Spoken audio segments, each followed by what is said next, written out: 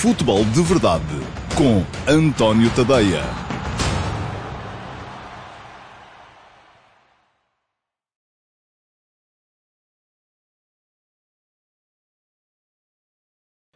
Olá, muito bom dia a todos. Eu sou o António Tadeia. Este é o Futebol de Verdade de segunda-feira, dia 30 de novembro de 2020. Última edição do Futebol de Verdade deste mês, novembro.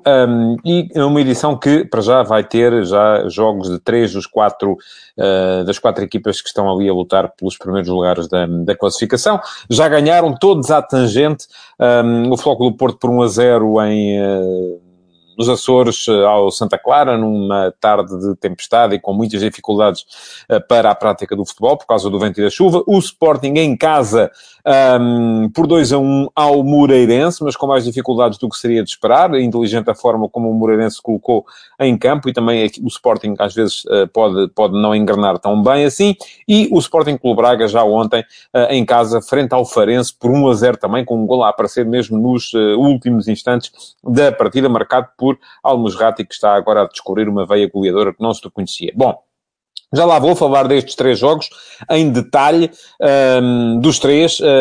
Nos 3 vou ter aqui uma passagenzinha para discutir, ou para vos dar a minha opinião acerca de lances de arbitragem. Isto porquê? E porquê é que eu estou a dizer isto? Enfim, eu sei que em Portugal, infelizmente, a arbitragem é sempre muito importante, e eu, assim que escrevo as notícias com os resultados dos jogos e com os resumos dos golos, porque no meu site, no antoniotadeia.com, temos, assim que me for possível, às vezes não é, se estiver em estúdio fica mais complicado, sobretudo se são jogos decididos nos últimos instantes, em que é preciso ainda ali algum arranjo de texto. Mas assim que é possível, temos as notícias com os resultados, uma notícia factual mesmo, a dizer o que é que aconteceu, as oportunidades, aquilo e acolá, e essas notícias são geralmente omissas relativamente a questões de arbitragem. Porquê? Porque eu não gosto de misturar as coisas. Nunca gostei. Acho que uma coisa é falar do jogo, de apreciar o jogo, aquilo que de facto aconteceu, e outra coisa é discutir as arbitragens. E por outro lado também, porque eu sei perfeitamente que se naquele espaço começar a abrir ali o espaço para a discussão das arbitragens, não se vai falar de mais nada, porque em Portugal só se fala das arbitragens, as pessoas... Futebol não acham muita piada. Agora, a arbitragem, sim. Somos todos uns especialistas extraordinários em arbitragem. Aliás, assim que as notícias saíram, foram publicadas, os comentários que aparecem nas redes sociais são logo: então e o penalti? Então e o gol anulado? O gol que devia ser anulado? Então e o gol que foi anulado e tal? E eu depois lá explico às pessoas, bom, quem quiser saber a minha opinião, porque também não fujo às questões. Eu na RTP estive lá no sábado à noite, na RTP3, e dei a minha opinião sobre os lances de arbitragem quando ela me foi pedida.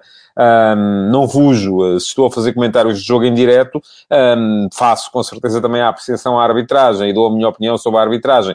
Agora, a questão é que aqui a arbitragem vai no futebol de verdade. E vai, porquê? Porque, enfim, é uma cedência que eu faço, tudo bem, as pessoas querem falar sobre isso, portanto, vou mencionar aqui os 3 lances, um lance em cada jogo, curiosamente, que geraram mais polémica por aí afora, e vou dar-vos aquela que foi a minha opinião sobre eles. Antes de entrar na ordem do dia, bom, pequenas notas para o brilho dos portugueses em Inglaterra. Ontem, este fim de semana, foi um fim de semana bom para os portugueses em Inglaterra. Diogo Jota marcou naquilo que ia sendo a vitória do Liverpool sobre o Brighton, um jogo muito complicado. O Brighton teve 2 penaltis, podia ter tido um terceiro. O Liverpool teve 2 golos anulados pelo VAR, um deles com alguma, enfim, vou acreditar que sim, que estava fora de jogo o Mo Salah, porque se há as linhas servem para isso mesmo. Mas Jota a fazer o 9º golo em 14 jogos, a dar vantagem ao Liverpool, que só foi cancelada depois mesmo sobre o final, de grande penalidade. O Liverpool empatou, o que quer dizer que, mesmo empatando fora com o Chelsea, o Tottenham de José Mourinho continua a partilhar o topo da tabela com os Reds, campeões ingleses. Jogo chatinho, aquele jogo entre o Chelsea e o Tottenham.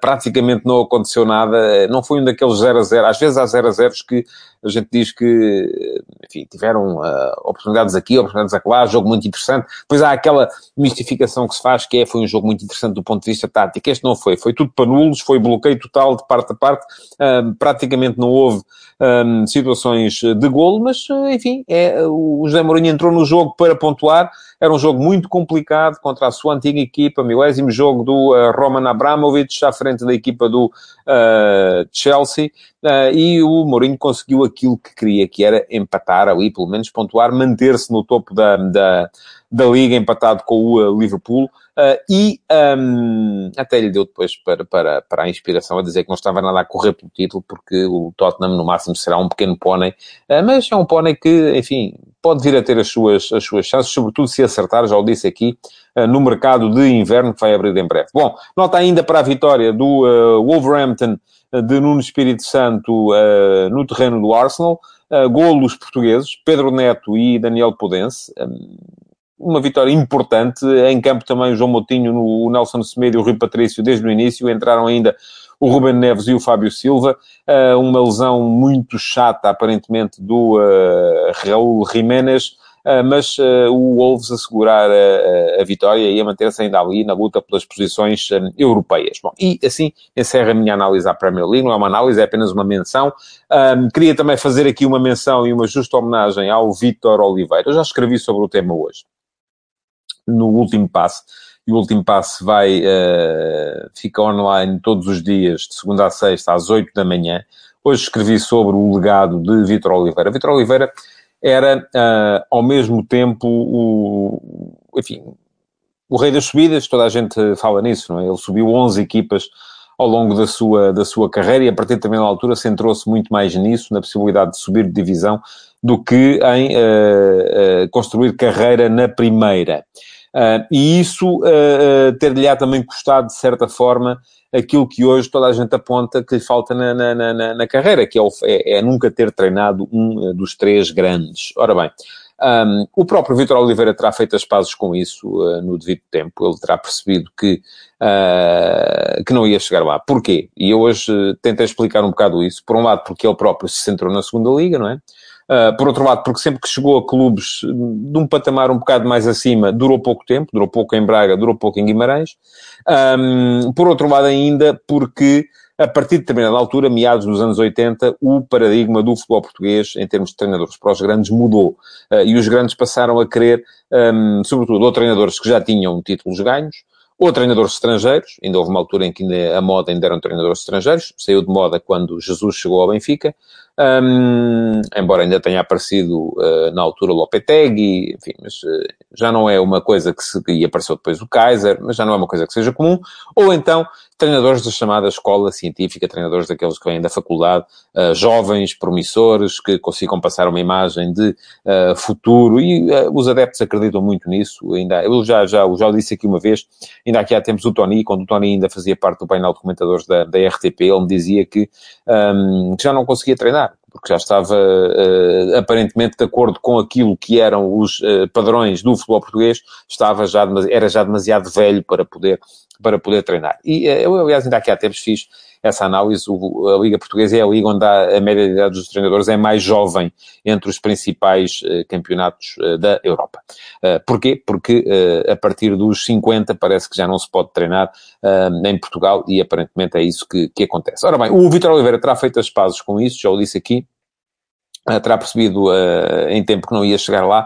E foi aí, parece-me a mim, que ele deu o maior legado ao futebol português. Foi o facto de ser um tipo que, perdão, a partir de determinada altura, dizia sempre o que pensava. E como ele era uma pessoa que pensava bem, regra geral, pensava bem, isso foi... Há gente que pensa mal. E se disser sempre o que pensa, a coisa, enfim, soa mal, não é bom. Mas no caso do Vítor Oliveira, como ele até pensava bem, isso foi bom. Enfim, foi um treinador que disse algumas verdades inconvenientes que muita gente não quereria dizer, e por isso mesmo acabou por ser importante, mesmo não chegando a um grande, acabou por ser importante. Fez grandes trabalhos em muitos sítios, e isso vê-se também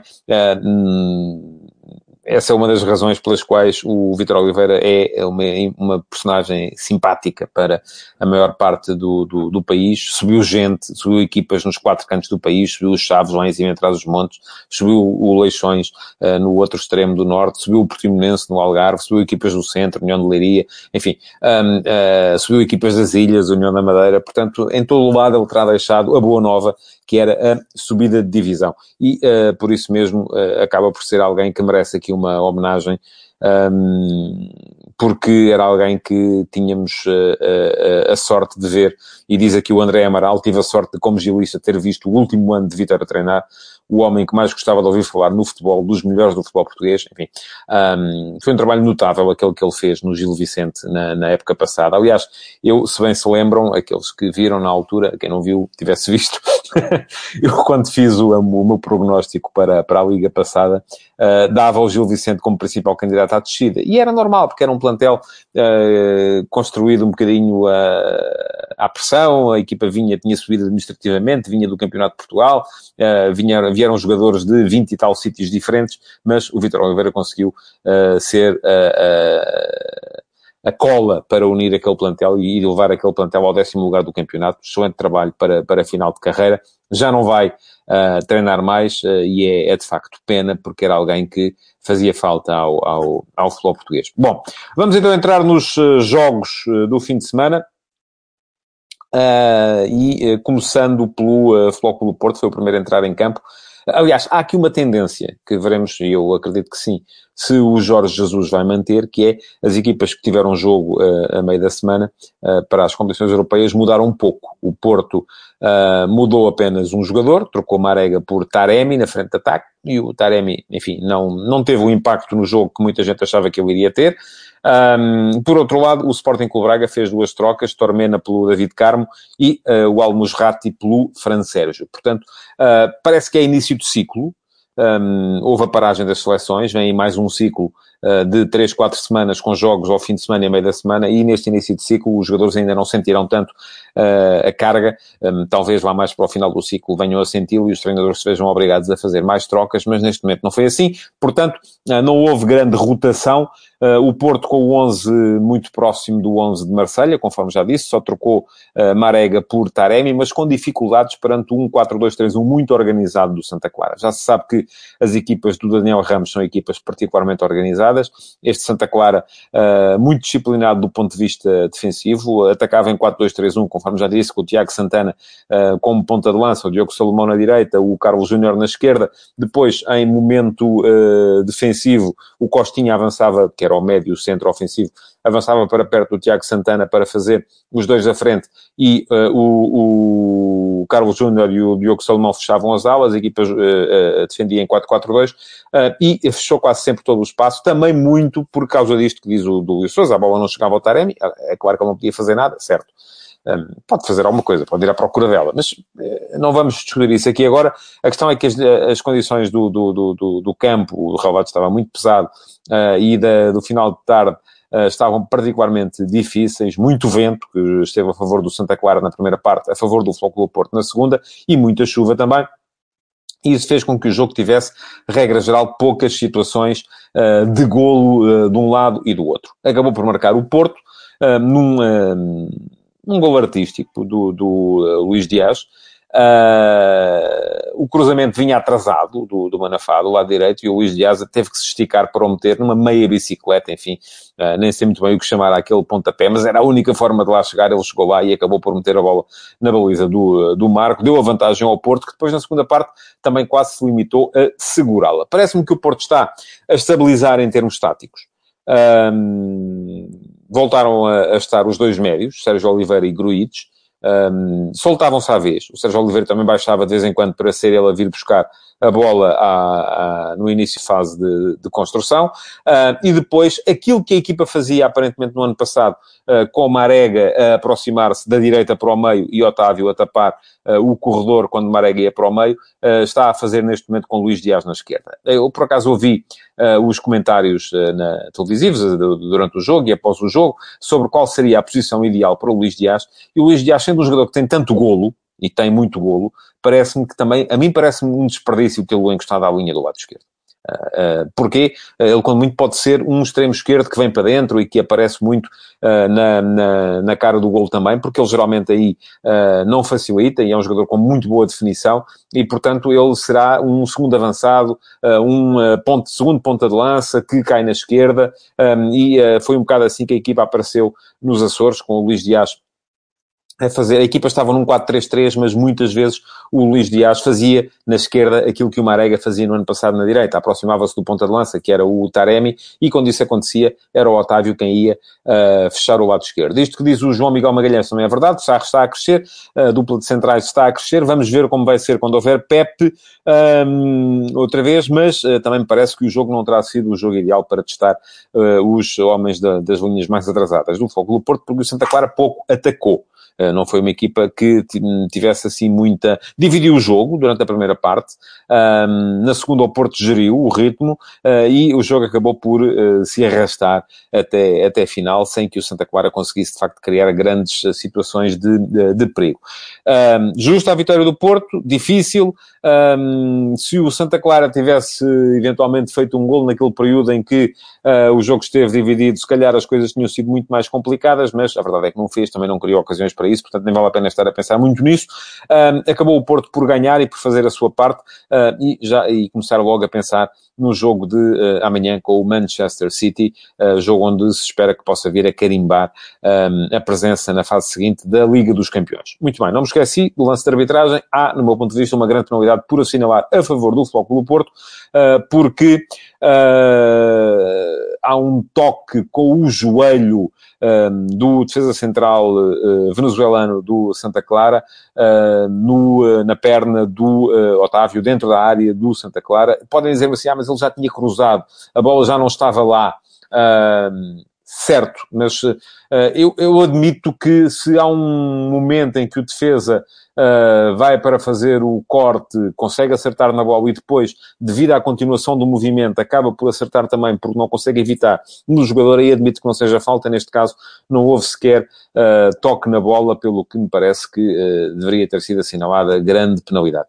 O facto da bola já ter sido cruzada não interessa nada, estava em campo, estava em jogo e, portanto, parece-me que seria grande penalidade. Marcou o Porto 2 minutos depois, portanto o lance acabou por não ter influência no resultado.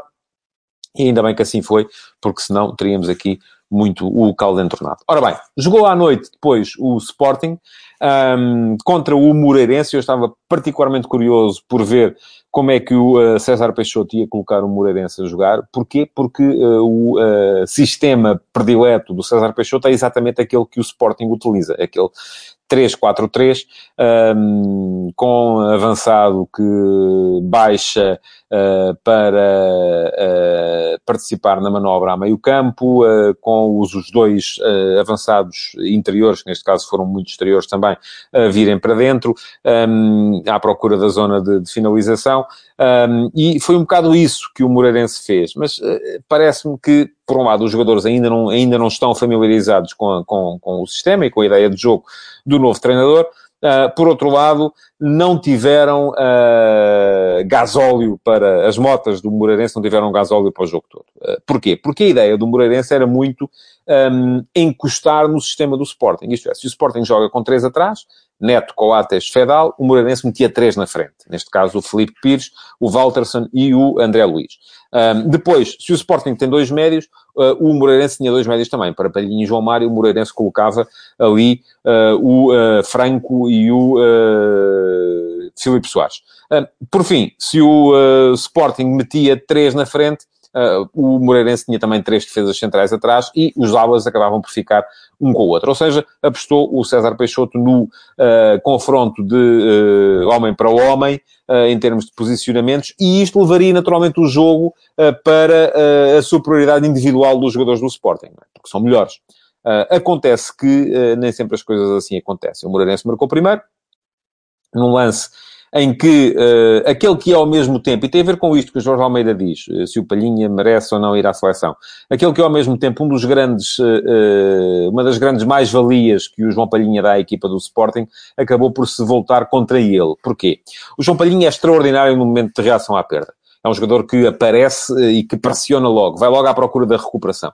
Isto permite que o Sporting consiga, muitas vezes, recuperar a bola muito cedo e apanhar o adversário balançado para a frente, no momento em que o adversário está à procura de começar o seu ataque, e dessa forma consegue fazer muitos golos em transição. Ora, neste caso, o Palhinha foi pressionar, saiu do corredor central e a bola acabou, o Moreirense acabou por conseguir tirar a bola da zona de pressão e descobriu uma cratera do outro lado do campo.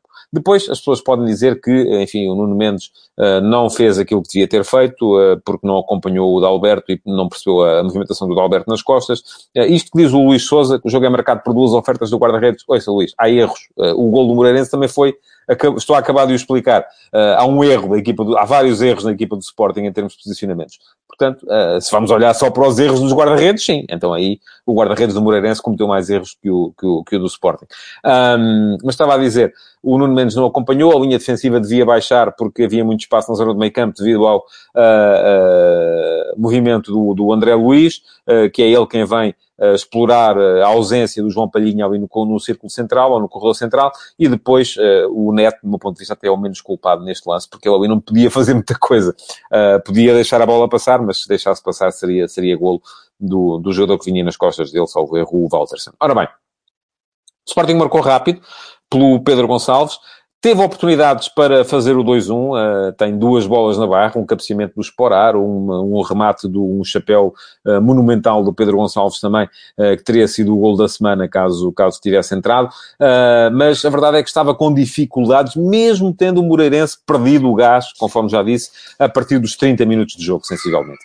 A equipa do Moreirense não mais foi a mesma, quando os homens da frente deixaram de ter capacidade para manter a pressão nos 3 de trás do Sporting, mas acabou o Sporting por marcar o segundo pelo Pedro Gonçalves, aí sim, parece-me que com um erro do guarda-redes. Eu acho que o primeiro não é tanto o erro do guarda-redes, enfim, há ali 2 ressaltos que o Pedro Gonçalves ganha, não me parece que seja tão culpado nesse caso o Pazinato. No segundo golo, sim, parece-me que podia ter feito mais o Pazinato, mas o remate deve ser, com certeza, muito, muito forte e difícil de segurar. Portanto, acabou por ser justa a vitória do Sporting, mais difícil do que se esperava, e o Sporting garantiu, então, assim, mais uma semana. A próxima já estava, garantiu a outra a seguir, na frente do campeonato, porque tem, neste momento, 4 pontos de avanço do segundo, que é o Braga, pode vir a ser também o Benfica, vamos a ver. Ora, arbitragem também, neste caso. Primeiro golo do Sporting, irregular, sem dúvida. A lei é pateta, do meu ponto de vista, é uma completa patetice, mas aquilo que a lei diz é que basta a bola tocar no braço do jogador imediatamente antes do golo para que o golo seja anulado. Não me parece que haja qualquer intenção. Acho que há um ressalto, inclusive, na coxa. O Pedro Gonçalves ganha 2 ressaltos antes de fazer o golo. Mas, de facto, a bola aparentemente vai tocar-lhe no braço e, portanto, devia ter sido anulado pelo VAR. A verdade é essa. Percebo que o árbitro não veja no campo. O VAR devia ter dado indicação ao seu colega de campo para anular, porque, por muito que eu discordo com esta regra, porque acho que é preciso distinguir, enfim, eu já dei aqui várias vezes aquilo que é a minha ideia relativamente às faltas de mão, mas por muito que eu discorde, a regra existe, está lá e é para ser aplicada. Bom, seguimos para o jogo do Braga, que foi o jogo de ontem. O Sporting Clube Braga, também, conforme já disse, faz 2 alterações. Troca um dos centrais, Tormena por David Carmo, troca o Al-Musrati pelo Fran Sérgio e dá assim uma faceta um bocadinho mais ofensiva ao meio campo, mas teve sempre muitas dificuldades perante um Farense também muito bem organizado em 4-2-3-1, com uma ideia de jogo muito positiva. Eu já o disse aqui muitas vezes, e enfim, a equipa está cada vez mais longe, não é? Continua em último lugar, está cada vez pior, continua a perder os jogos, mas continua a mostrar bom futebol.